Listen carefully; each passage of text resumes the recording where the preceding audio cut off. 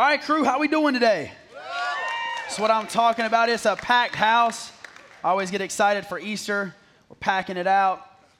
Oh, boy, and then your notes mess up on Easter. That's awesome, right? Hey, we're going to get started, but before we get started, I got a couple things that I want to talk about today. Man, it's Easter. We're excited. We're pumped for everyone to be here. Hey, don't worry. We know it's packed. We're already looking at going to 2 services because I know every single one of you are going to be back next week, right? So, some of you are like, I'm visiting from out of town. I'm just hanging out with family. I'm sorry. But today, obviously, it's Easter. We have our family day as well. So don't feel like you have to rush out right after service. We got all types of stuff for the kids going on outside. We've got inflatables. We got blow-ups. We even got stuff for adults. There's like axe throwing out there. There's family photo booths. There's a dunk tank. I think Brittany is going to get in the dunk tank before you're leaving on vacation today, but she's getting in the dunk tank. I'm going to get in the dunk tank. Maybe we can talk a few other people into getting in that as well. We also have a petting zoo, all kinds of stuff after service. This is what we say all the time. We don't want you to come to church. Why do we even do stuff like Family Day? We don't want you to come to church and have the excuse of, well, I didn't meet anybody. Or come to church and say something along the lines of, well, I just don't feel like I belong there. I don't feel like I got plugged in there. Listen, we're putting the ownership back on you today. There's plenty of stuff going on. And so now we're saying, hey, you get to go meet people today. So don't just walk out don't be the person that just walked into church on Sunday because it's Easter and you're going to make a beeline for the door as soon as this thing closes just to say you checked the box and said, at least I made it to church one day this year. Don't be that person. Let's build community together. Also, we have May 1st coming up. That's going to be our baptism Sunday. So in 2 weeks, listen, if you've never been baptized before, go ahead and scan the QR code. We would love to get your information. We'll let you know what's going on May 1st. We're going to make it a party, but we're going to be doing baptisms on May 1st. There's one other announcement I have to make before we kick off the message today. Could I get Aubrey and Eric to come up here wherever you guys are? There they are. Give it up for y'all can come up the steps so you don't fall. I gotta make an announcement. Eric, you're rocking the stash today too. Like you knew what was going on.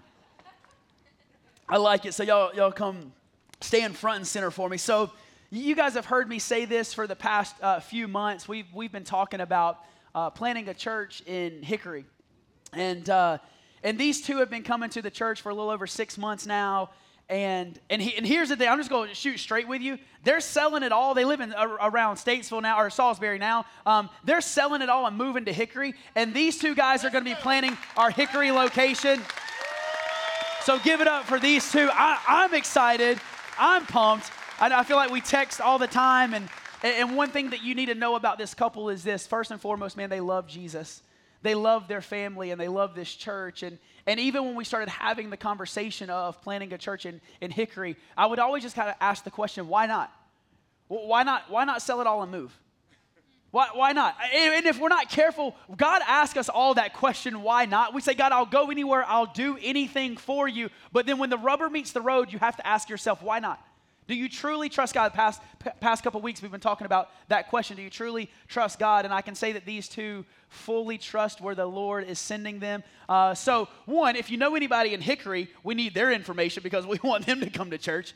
But two, we want to pray. We want to pray for this couple. So if you feel comfortable, just extend your hand towards these two. God, thank you for the Doan family. God, thank you for these two that are standing here just willing to follow the call that you have on their life. They're both teachers, and they're stepping out of teaching into ministry. And God, we just pray that doors would be opened, that relationships would be built, that as they move to Hickory this summer, that they would find the right house. Everybody said amen. And that they would just begin to build community, and that ultimately they would begin to spread your love, your grace, and your forgiveness. That they would spread the gospel message in Hickory. We always say this, God, and it's something that you laid on our heart, but the need is the call. And wherever there's people that don't know you, that's the need. So, Lord, we say thank you that this family has answered the call. And everyone said, amen and amen. Give it up for these guys one time. We're proud of you. Now everybody knows officially. All right, love you guys. We'll have a lot more information coming. So one more time, give it up for them. There we go. That second clap is just that awkward moment where they got to walk off the stage. I just needed a couple more seconds. So last week we talked about the triumphal entry. And we hear in Scripture that Jesus tells his disciples to go get this colt, and Jesus rides in to Jerusalem. And as he's riding in, people are waving palm fronds and they're laying down these cloaks, and it's kind of like a parade. But we also learned last week that that's during Passover. And each of these Jewish families would have been bringing their perfect lamb, their unblemished lamb, what Scripture calls the Paschal lamb, into the priests for their sacrifices. And so what Scripture shows us is that's just Jesus on his parade to his death. That he's making his way to the crucifixion, that he's making his way to the cross. And the more I dove into this, man, I started thinking about other religions. I started thinking about what other people follow across the world, across the globe. And if you take all the religions and you look at their figurehead, if you look at their person or their deity, if you look at who they follow, they all have something in common. Even Christianity, they all have something in common. Their leader died. All of them, they all died. But to fully understand what it means to follow Jesus, we have to read the rest of the story. And today we're going to start off in John chapter 20. If you have your Bibles, go ahead and turn there. If you have the app on your phone, pull it up. If not, that's fine. We'll put it on the screens for you. But let me read John chapter 20, starting in verse 1. Early on the first day of the week, while it was still dark, Mary Magdalene went to the tomb and saw that the stone had been removed from the entrance. So she came running to Simon Peter and the other disciple, the one that Jesus loved, and said, "They have taken the Lord out of the tomb, and we don't know where they put him." Verse 3, so Peter and the other disciple started for the tomb. Both were running. But the other disciple outran Peter and reached the tomb first. He bent over and looked at the strips of linen lying there, but he did not go in. Then Simon Peter came along behind him and went straight into the tomb, and he saw the strips of linen lying there, as well as the cloth that had been wrapped around Jesus' head. And the cloth was still lying in its place, separate from the linen. Finally, the other disciple who had reached the tomb first also went inside. He saw and believed. What I love about Scripture is all the backhanded humor that you see. So let me break down what I just read for you. First off, we see Mary Magdalene. She was the crazy person that wakes up before the sun comes up. You're the person she's the person that set her alarm for 4 a.m. so she could go work out at 5, right? Like who does that? You're weird if you want to work out that early in the morning. I know half of you are like Luke's like, yeah, I do it like half the week. But I love the backhanded humor. You've got Mary Magdalene, clearly, like I said, she's the morning person, and she finds out that the tomb is empty. And then she takes off and runs to the first two people that she sees. And Scripture says it's Peter and the one Jesus loved. So that would mean it has to be John. Remember, I'm reading John chapter 20. So John is writing about himself. I'm the one that Jesus loves. Right? Like he's writing this about himself. But then he does this in verse 4. Both were running, but the other disciple outran Peter and reached the tomb first. So for eternity, John wants everybody to know, hey, I'm faster than Peter. Find the humor in Scripture. I hope that as you read Scripture, you find the humor in it. So John outruns Peter. And I love how he just kind of sneaks it in there. It's like that backhanded compliment. So we know that John was faster than Peter, but then what happens? He gets to the door and he peeks in. He just kind of looks. He's like, hey, I'm faster than Peter, but Peter went in first. So if anything's broken, if anything's messed up, if anything's missing, I know we said Jesus wasn't there, it wasn't me. I didn't move him. Peter went in first. So Peter goes in, and then Scripture says that John went in after. There's nothing to be found there. Again, if you look at every other religion, if you look at their deity, if you look at their leader, if you look at who they followed, all of them died. The difference in following Jesus is that we follow a resurrected Savior. We follow a risen Savior. If I had to title our message something today, I would title it Fresh Starts and Second Chances. Fresh Starts and Second Chances. Let me read a quick story to you. On New Year's Day in 1929, Georgia Tech played the University of California in the Rose Bowl. And in that game, there was a guy named Roy Riegels. And his nickname was Wrong Way Roy after this game. Why? Because in the first half, he recovered the ball. It was a fumble, and he recovered it. And he ran 65 yards in the wrong direction. But one of his teammates, Benny Loom, chased him down and tackled him right before he stepped into the opposing team's goal line. The team elected to punt. The punt was blocked. It resulted in a safety, and that was the difference in the entire game, those 2 points in the first half. And I want to preach this word to somebody today who needs a second chance and a fresh start. See, some of you in the room, you're haunted by mistakes of your past. Some of you in the room, you just can't shake where you've come from. You've tried to outrun your past and you can't. You say things to yourself like, I should have known better, but I decided to, and you fill in your own blank. You say something along the lines of, I should be further along in my life, and you carry around guilt and shame every single day, and you feel like you can't shake it. I want to take a look at science for a second. What does science say about guilt and shame? Science says that guilt and shame are among the most painful human emotions. Scientists say that guilt and shame can lead to depression, anxiety, and paranoia, but they can also nudge us to behave better. When we act in a way that we're not proud of, the brain broadcasts a signal that prompts us to alter our conduct. We've all been there. It's like you know that you're not supposed to do what you're about to do, and you get that gut check, and then inevitably you do it anyway. That's your brain telling you that you probably shouldn't do that. But for some reason, we do it. Science also says that guilt and shame share some neural networks in the frontal and temporal areas of the brain, but their patterns are distinctly different. Guilt arises when your behavior conflicts with your conscience, while shame is triggered when we think we've damaged our reputation. I believe that regardless of where you are with your walk with Jesus, maybe you have a relationship with him, maybe you don't, maybe you're trying out church for the first time, maybe you've been to church for the last 50 years. I'm a firm believer that at some point in our life, we all need fresh starts and second chances. I want to take a look at the first three people that encountered the resurrection, because I fully believe that they needed the same thing. By the way, I think every one of us will identify with at least one of these people that we see in Scripture, if not multiple. The first one is who? It's Mary Magdalene, right? So Mary Magdalene comes up, and what do we know about Mary?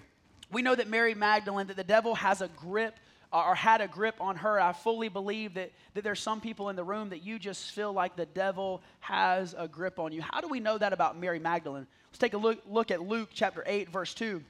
Mary, called Magdalene, from whom 7 demons had gone out. The devil had completely gripped her life. The enemy had gripped her mentally and physically and emotionally and spiritually. This woman, for all accounts, was gripped by the world itself. Yet Scripture says that she's the one who sees the empty tomb first. I mean, imagine that for a second. Someone who was fully engulfed by the world, and she's the one who sees the resurrected tomb first. This would have failed in comparison to any other thing that happened in Scripture. It would have failed in comparison to seeing the Red Sea part.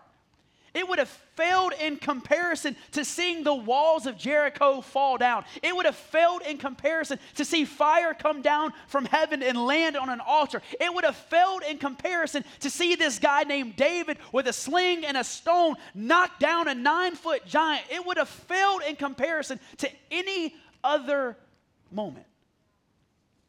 All of those moments would have failed in comparison, yet she was the first person to see the empty tomb. And the fact that it was Mary blows my mind. The one who was totally gripped by fear and depression and anxiety, the one who was totally gripped mentally and physically and spiritually and emotionally, yet she was the one who saw the empty tomb first. At one point, she was gripped by her past. At another point, she was gripped by her present, yet she sees the empty tomb first. Maybe you're in this room and you feel like the devil or the world has a grip on you. See, you would never say it out loud. Because if you said it out loud, people would think that you're slightly crazy. But you can almost feel the grip that depression has on your life. You can almost feel the grip that anxiety has on your life. You can almost feel the grip that your past mistakes and your fears and your failure have a grip on your life. Maybe you're gripped by an unhealthy addiction to alcohol. Maybe you're gripped by pain meds or prescriptions. Maybe you're gripped by pornography or overeating or bulimia or any other eating disorder. Maybe you're gripped by compulsive shopping. Maybe you're gripped by habitual lying. What I know is this, is that sin is a big deal. It's not something that we can just gloss over. It's not something that we can just put to the side. It's not something that we just act like there are a few bad choices or wrong decisions in our life. Romans chapter 3, verse 23 starts off by saying, "For all have sinned and fallen short of the glory of God." Romans chapter 6, verse 23 says, "The wages of sin is death." But this is what I know.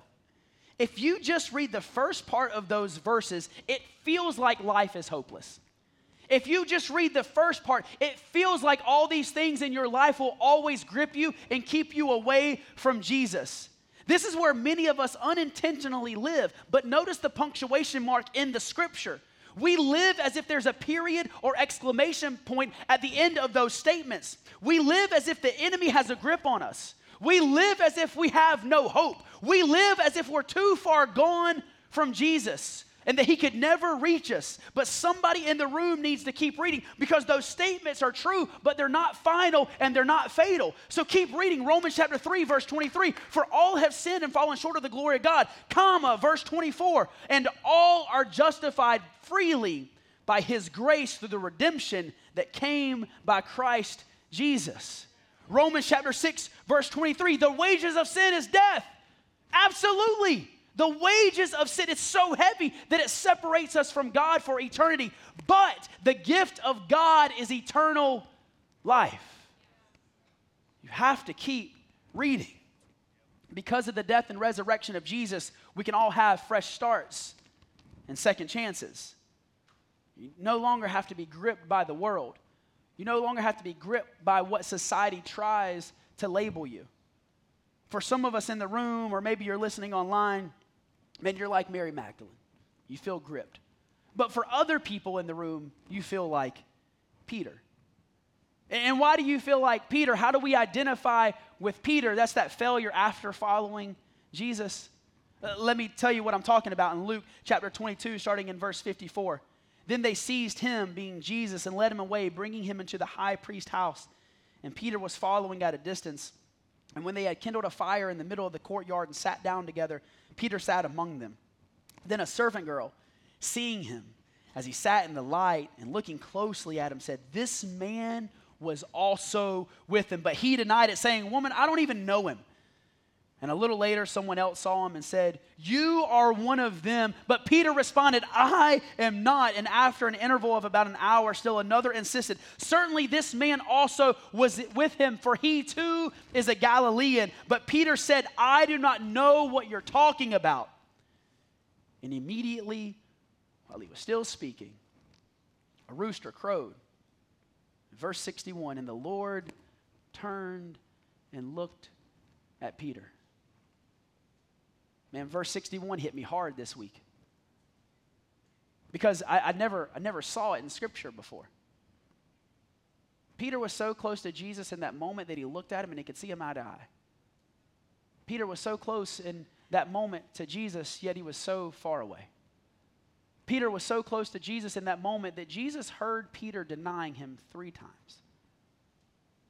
And Jesus glanced at Peter, and Peter remembered the saying of the Lord, how he had said it to him, "Before the rooster crows today, you will deny me 3 times.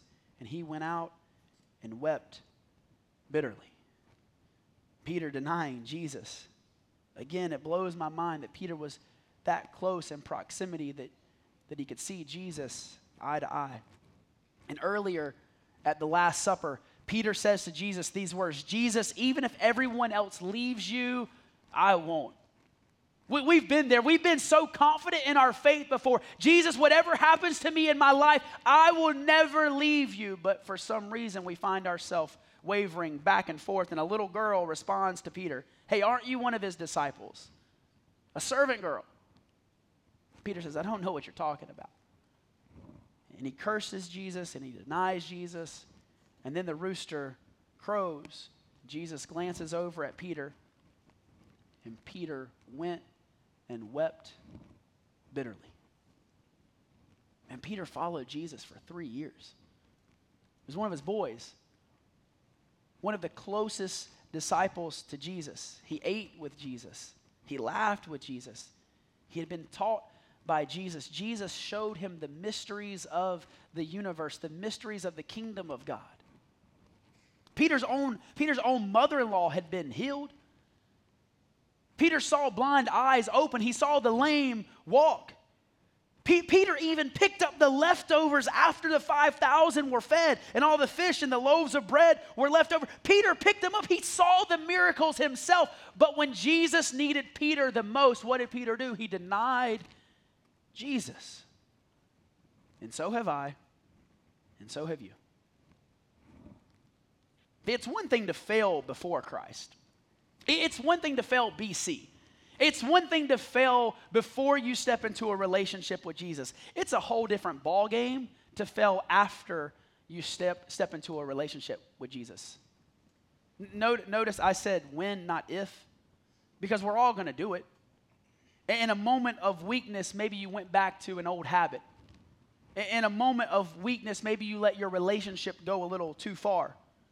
Maybe you had an opportunity to share your faith, to stand up for Jesus, and you kept silent. The last look that Peter saw from Jesus was a gaze into his eyes of a horrible failure. Denying Jesus. Can you imagine all that was going through Peter's head for the next 3 days? I know that the devil has it for me. It's that special voice that's inside of your head, and it sounds something like this: I guess I'm not good enough to follow Jesus. It sounds something like, I should have known better. It sounds something like, I guess I'll just have to go back to my old lifestyle. It sounds something like, I should be further along in my life. Maybe for you, it sounds something like, I should be a better husband or a father. I should be a better wife or a mother by now. I should be a better son or a daughter. I should be a better brother or a sister. Man, for my oldest daughter, Piper, it's like when I tell her not to do something and she does it anyway. And she makes the mistake. And then she runs up remorseful and she's like, Daddy, I'm sorry. I won't do it again. And I imagine that's what was playing over and over and over in Peter's head, that he ran to the tomb. Why? Because he wanted the resurrection to be real. He needed the resurrection to be real. He longed for a second chance. I imagine he was replaying this stuff in his head, like, if I could just go back. If I could just go back, I wouldn't have denied Jesus. If I could just go back to high school, I wouldn't have made some of those knucklehead decisions. If I could just go back to college, man, if I could just go back to the beginning of my relationship, if I could just go back to the beginning of my marriage, if my kids could just go back and be young again, maybe I could raise them. If I could just go back. And we long for this second chance, and we long for God just to somehow magically wave a wand so that we can just go back.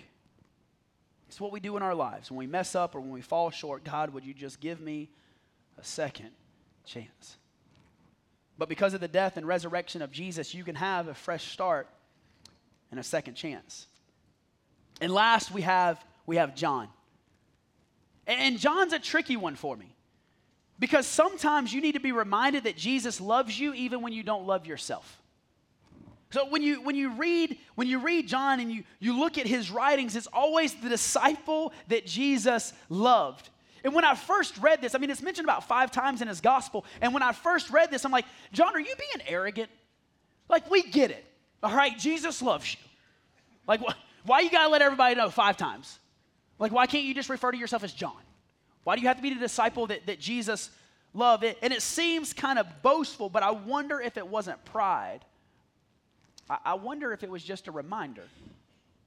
I wonder if it was a reminder that I'm only here because of the grace of God. I don't deserve it. I don't deserve to be where I am. I don't deserve to live the life that I do, but I have it, and I am because Jesus loves me. Can I speculate? Can I speculate for a minute? I wonder if John dealt with perfectionism. Because there's many of us in the room that we deal with perfectionism. Can I speak to the Enneagram 1s in the room? All that y'all laugh, you're like, that's me. But you're the person that you're your own worst critic. You're the person that has the voice in your head that you can never turn off. You're the person that in high school you made an A- and you're 50 and it still haunts you that you didn't make an A. Like you're the person that you had your life all planned out to a T, but you're not where you thought you would be. In your head, you planned the perfect family. In your head, you planned the perfect spouse, the perfect home, the perfect kid, the perfect dog. You even had the perfect white picket fence. Like in your head, everything was perfect. But you live in a constant state of there has to be something more, or you live in this constant state of you could have always done something better to be further along than you are. But because of the death and resurrection of Jesus, you can have a fresh start and a second chance. But it begs the question. Why do we need a second chance? Why do we need a second chance? Scripture says that the wages of sin is death. Church, sin is a big deal. One of the problems with the modern day gospel presentation is that it seems to present a solution where many don't even see a problem. Pastor, what are you talking about? So we want to talk about the love and the grace and the forgiveness and the peace of Jesus without showing people sin. So what am I talking about? The fact is that we are wretched, fallen, sinful creatures destined for an eternity of separation from God. And if we don't see our fallenness, if we don't see our sin, if we don't see our shortcoming, then we won't see our need for redemption. Or worse yet, we fall into modern day syncretism where we just add Jesus to our shelf of gods. We add Jesus to our consumerism. We add Jesus to our selfishness. We add Jesus to our drunkenness. We add Jesus to our sexual immorality. We just add Jesus. Let me talk real life for a second. What does that practically look like? It practically looks like you think you can sleep around with whoever you want to, whenever you want to, as long as you just add Jesus. You think that you can cheat on your taxes just a little bit as long as you add Jesus to your life. You think that you can get drunk whenever you want to. Now, I'm not talking about a couple glasses of bourbon or a glass of wine. I'm talking about full-on drunkenness. Like you've got the flask hidden at your office so that you can sip it during the day because you're that addicted to alcohol. But you think as long as you have those addictions and you just add Jesus, then you're fine. But what happens is it's just a lowercase Jesus. Jesus, the eternal one, becomes a little j God, and we think we can just add him in our life for good vibes and good luck, along with everything else that we're serving. But Scripture says that he is a jealous God, and he refuses to be added to our spiritual shelves. We can't just simply add Jesus. We have to choose Jesus fully. We repent of our sin and we surrender to Jesus. What I know is this, is the gospel is absolutely free, but the gospel will cost us everything. The Bible and the message of Jesus is so beautiful and complete. It tells us that in Lamentations chapter 3, verse 23, that his mercies are new every morning. But we try to live our life sort of like Ferris Bueller. Y'all remember when Ferris, he got the Porsche and he ran up all the miles on it. How did he try to get rid of the miles? He put that sucker in reverse. And he tried to get all the miles that come off of the car. And that's what we do in our life. We feel like we're further along, and then we start replaying those bad decisions. We start going back to our past. We put our life in reverse. If I could have just done this instead of that, instead of fully choosing Jesus and moving forward. I told you about Roy Riegels. That strange play came to an end in the first half, and everyone who was watching kept asking the same question. I wonder what Coach Price is going to do with Roy in the second half. The story goes on. The men filed off the field. They made their way into the locker room. And if you've followed sports at all, Any type of sports where they go into a locker room kind of at halftime, the coaches always have like this speech that gets them riled up for the second half. But the coach didn't say anything. One of the refs came in and said, "Coach, hey, you got 3 minutes. We got to be back on the field." Coach looked around. He said, "All right, men, everyone who started the game in the first half, you're going to start the game in the second half." And everybody made their way onto the field. But old Roy was over in the corner, still had his towel draped over his head. Coach walked over to him and said, "Roy, did you hear me? Those who started in the first half are starting in the second half." The story goes on that Roy looked up, tears were in his eyes. "Coach, I've let you down. I've let the team down. I've let the university down. I've let myself down. I can't go out and face the stands. I can't go out and face what I've done. I potentially cost us the game." And Coach Price reached out his hand and he put it on Roy's shoulder and he said, "Roy, get up and go back out there. The game is only half over." Man, some of you are looking for a fresh start and a second chance. And can I tell you, as long as there's breath in your lungs, the game is only half over. Roy later in an interview, later in life, he said, "I gained true understanding of my life from the Rose Bowl mistake. And I learned you can bounce back from any misfortune." Listen, I don't care what you've done in your life. I don't care how far gone you feel. You're not so far gone that Jesus can't reach you. Is your sin real?